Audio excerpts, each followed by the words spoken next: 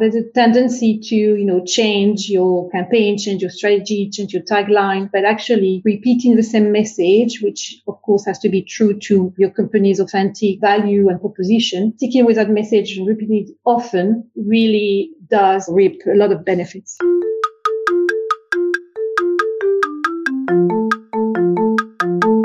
Hi, before we get to this week's podcast, I'd like to tell you that Automated Creative are releasing a book called How to Make It in Marketing, Volume 1. It is a collection of the best marketing career advice we've had from over 200 episodes of the Shiny New Object podcast. You'll hear from some of the biggest, brightest and best names in the industry telling you how to grow your career. You can reserve yourself a copy at this URL. So get your pens out. It's bit.ly, so bit.ly/make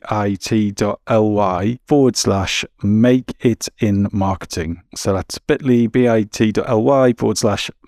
it in marketing. But the make it in marketing bit is in capital letters. So bit.ly/lowercase and the rest is make it in marketing, uppercase. I think you should get your heads around that. And enjoy. It's a great read.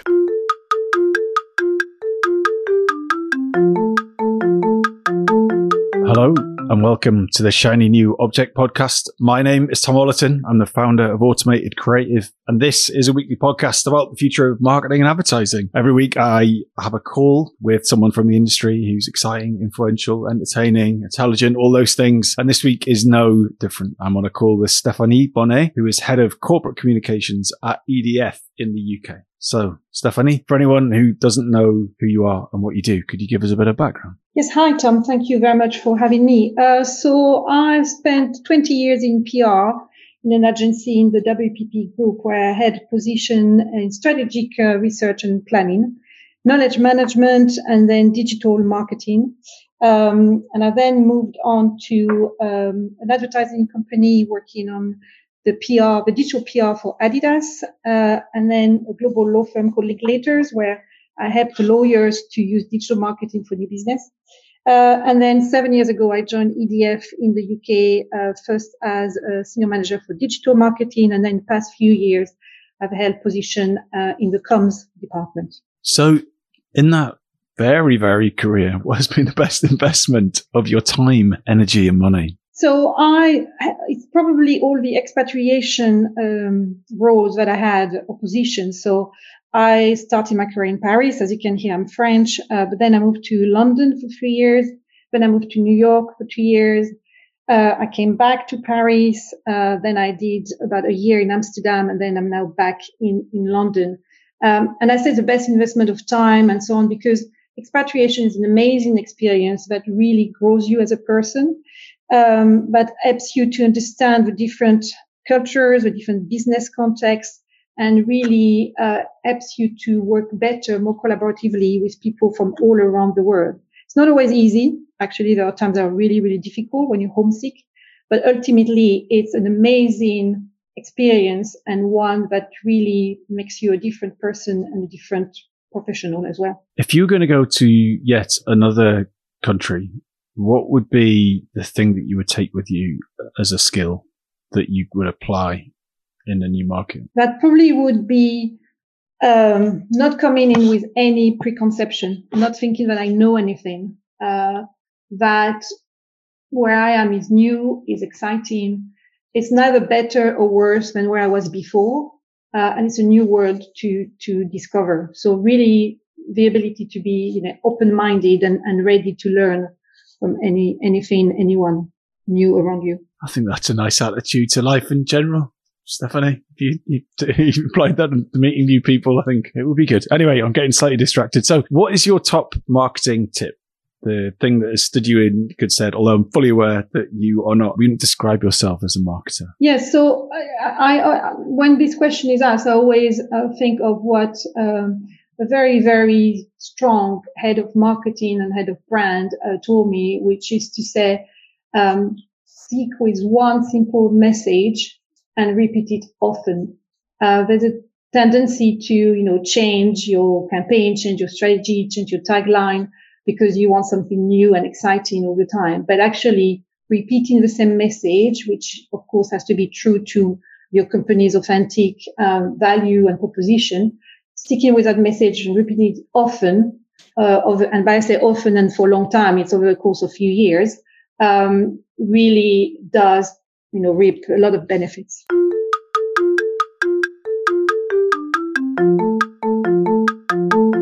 So we're going to move on to your shiny new object, which is the rise of personal marketing. So I think I know what that is, but for the audience, could you give us an elevator pitch for what personal marketing is and why it's your shiny new object? I mean, in the past, it's probably what, used to be called personal branding, but it's now the ability of one person selling to one person in a very authentic and personalized way.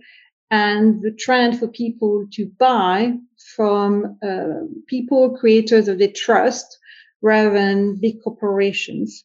There's probably, I think, a little bit of people getting a bit tired of big and personal messages.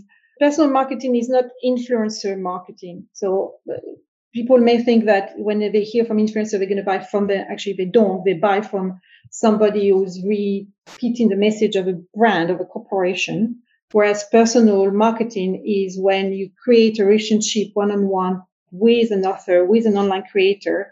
And as a result of that, you develop trust and you're more likely to then buy from them. And so what do you mean by one-to-one in this scenario? Just help me understand exactly. So one example, one platform that really does very well is Substack. So Substack is initially a newsletter platform, but it actually brands itself in a very successful way as enabling people to create their own mini personal media empire.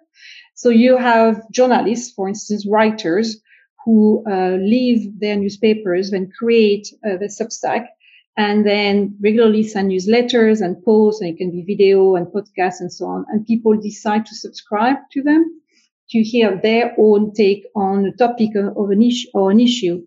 And it's really the people who subscribe, it's their own choice to do that. It's not, the message is not pushed at them. They willingly go and decide to read that person.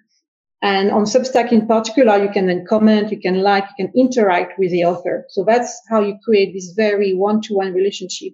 And then later on, if that person sells a masterclass, as some do, sells a course, sells a book, sells an appearance somewhere, because this relationship was created, then you're more likely to purchase from them. So it's just a different model whereby you say, look, I'm not expecting to reach a big audience necessarily here, but I want to reach an audience that are prepared to pay for my content, be it written or audio. Yes.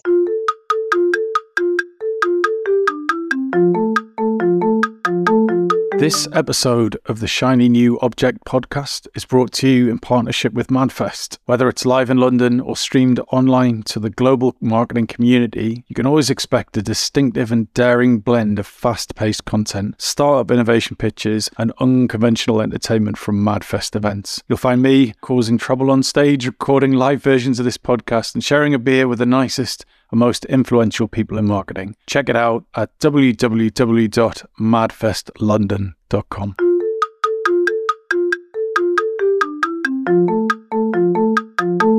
So who's doing that really successfully?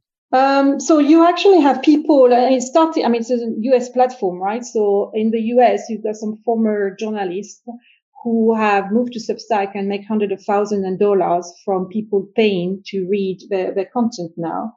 In the UK, one of the most popular person is Dominic Cummings, the famous former political advisor to Boris Johnson, who possibly make up to £100,000 from his Substack. The most successful person in the US is somebody called Heather Cox Richardson, and she writes a daily letter called Letter from an American. And there's an estimate that she probably has hundreds of thousands of paid subscribers. And if they each pay, $50 to $60 a year, which is the average price, you can set your own price. That's, 600,000 or more a year. So that's really successful. And they're all, as you can hear, they're all individual person rather than corporation or brands. So is this really only monetizable if you've been given a platform elsewhere? Or are we seeing creators here who just are good at writing and start there? Or do you have to have some headwinds either from a political party or from a newspaper, for example? So you've got every model. You have people who already had an audience on some other platforms, such as Instagram, yes, or Twitter, and then they move there. But you also have people who start from nothing and then go up to, maybe not a full income a year, but certainly a nice side income. And the platform concept is interesting because, there's this, I don't know if it's a concept or a trend, something that certainly you read about, which is deplatforming, this idea of not being tied to a platform, not being tied to a system like Instagram, and to have to be a victim of the algorithm and actually not have control of where and how your content is being seen. And so with that kind of platform, you control your content, you control who comes to you. You can accept or decline people who want to subscribe, and so on. And to answer your question about do you need to have an established audience to then be successful, there's another example of a lady whose name I can't remember now, but she's somebody who writes recipes, and she started a Substack about a year ago. And she had, I think, only 3,000 or 4,000 followers on Instagram, which is not a lot.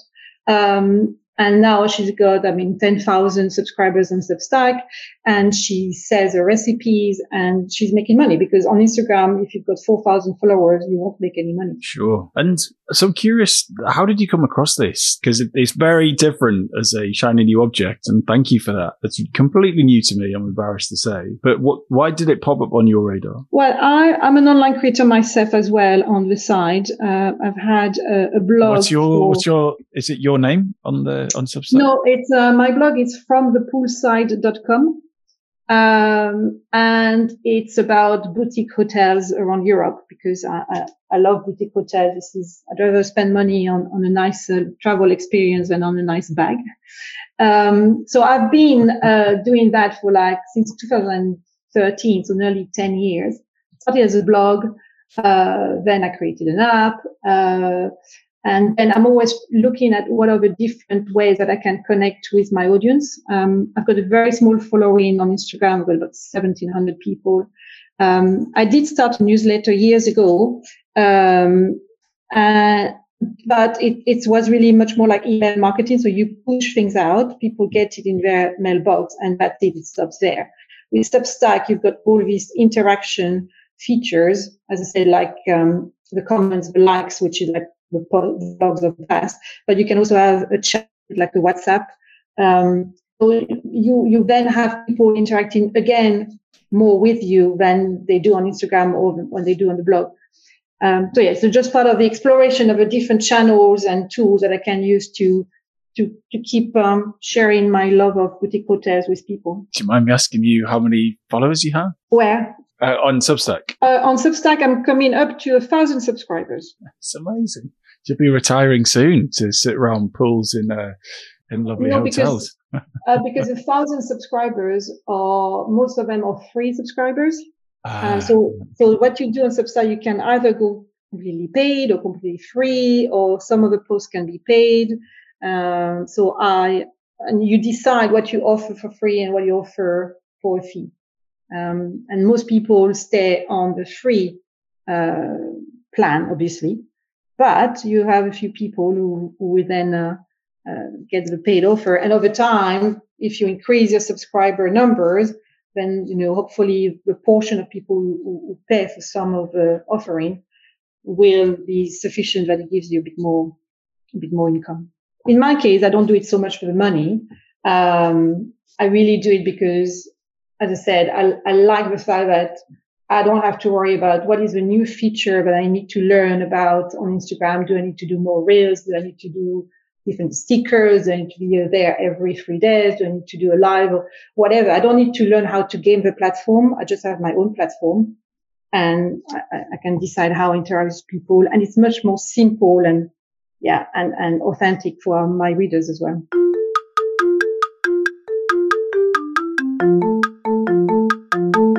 And what is your experience of brands on the platform? So yes, so that's the thing. There's not many brands at all at the moment.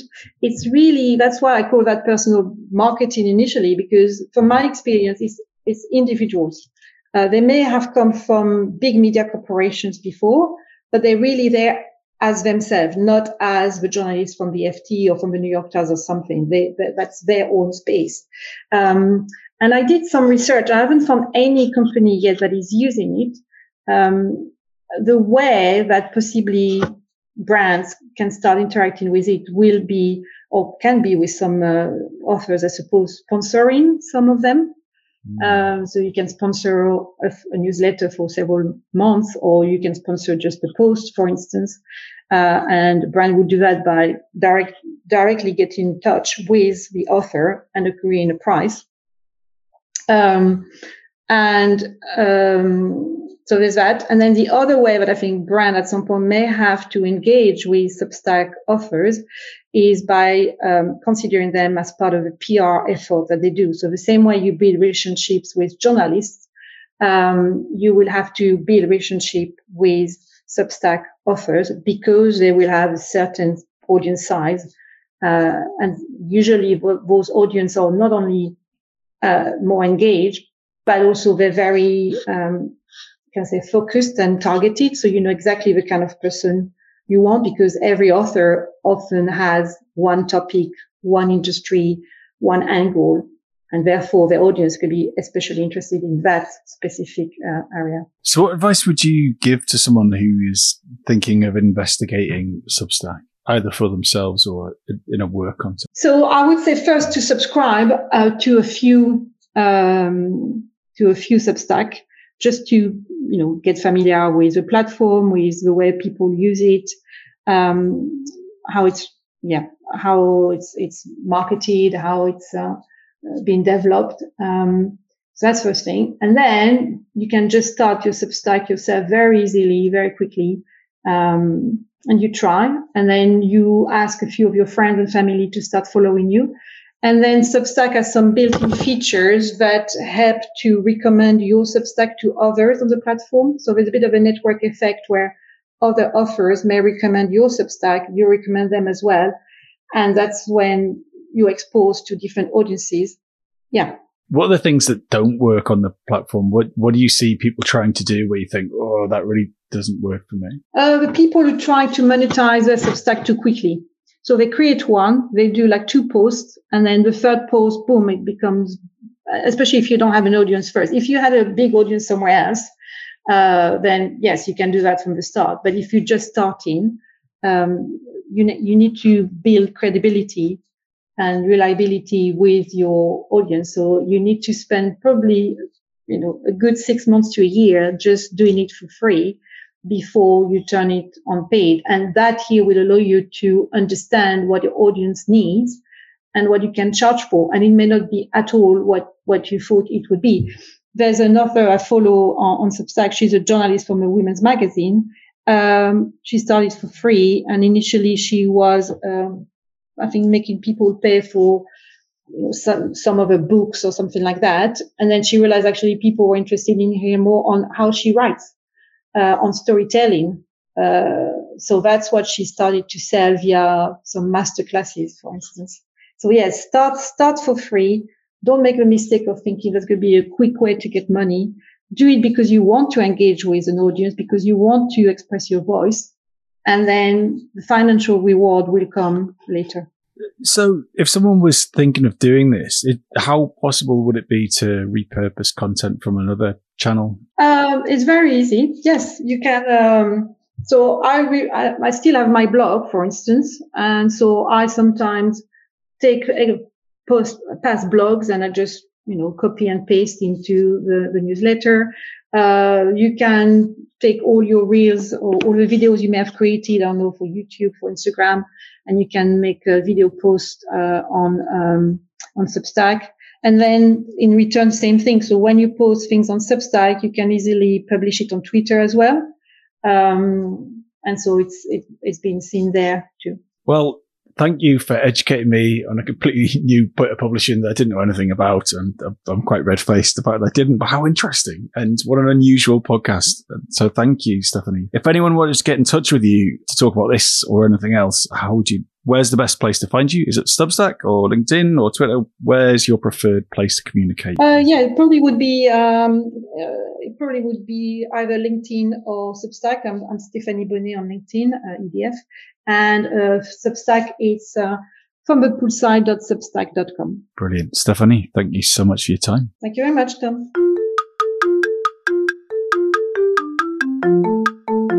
Hi.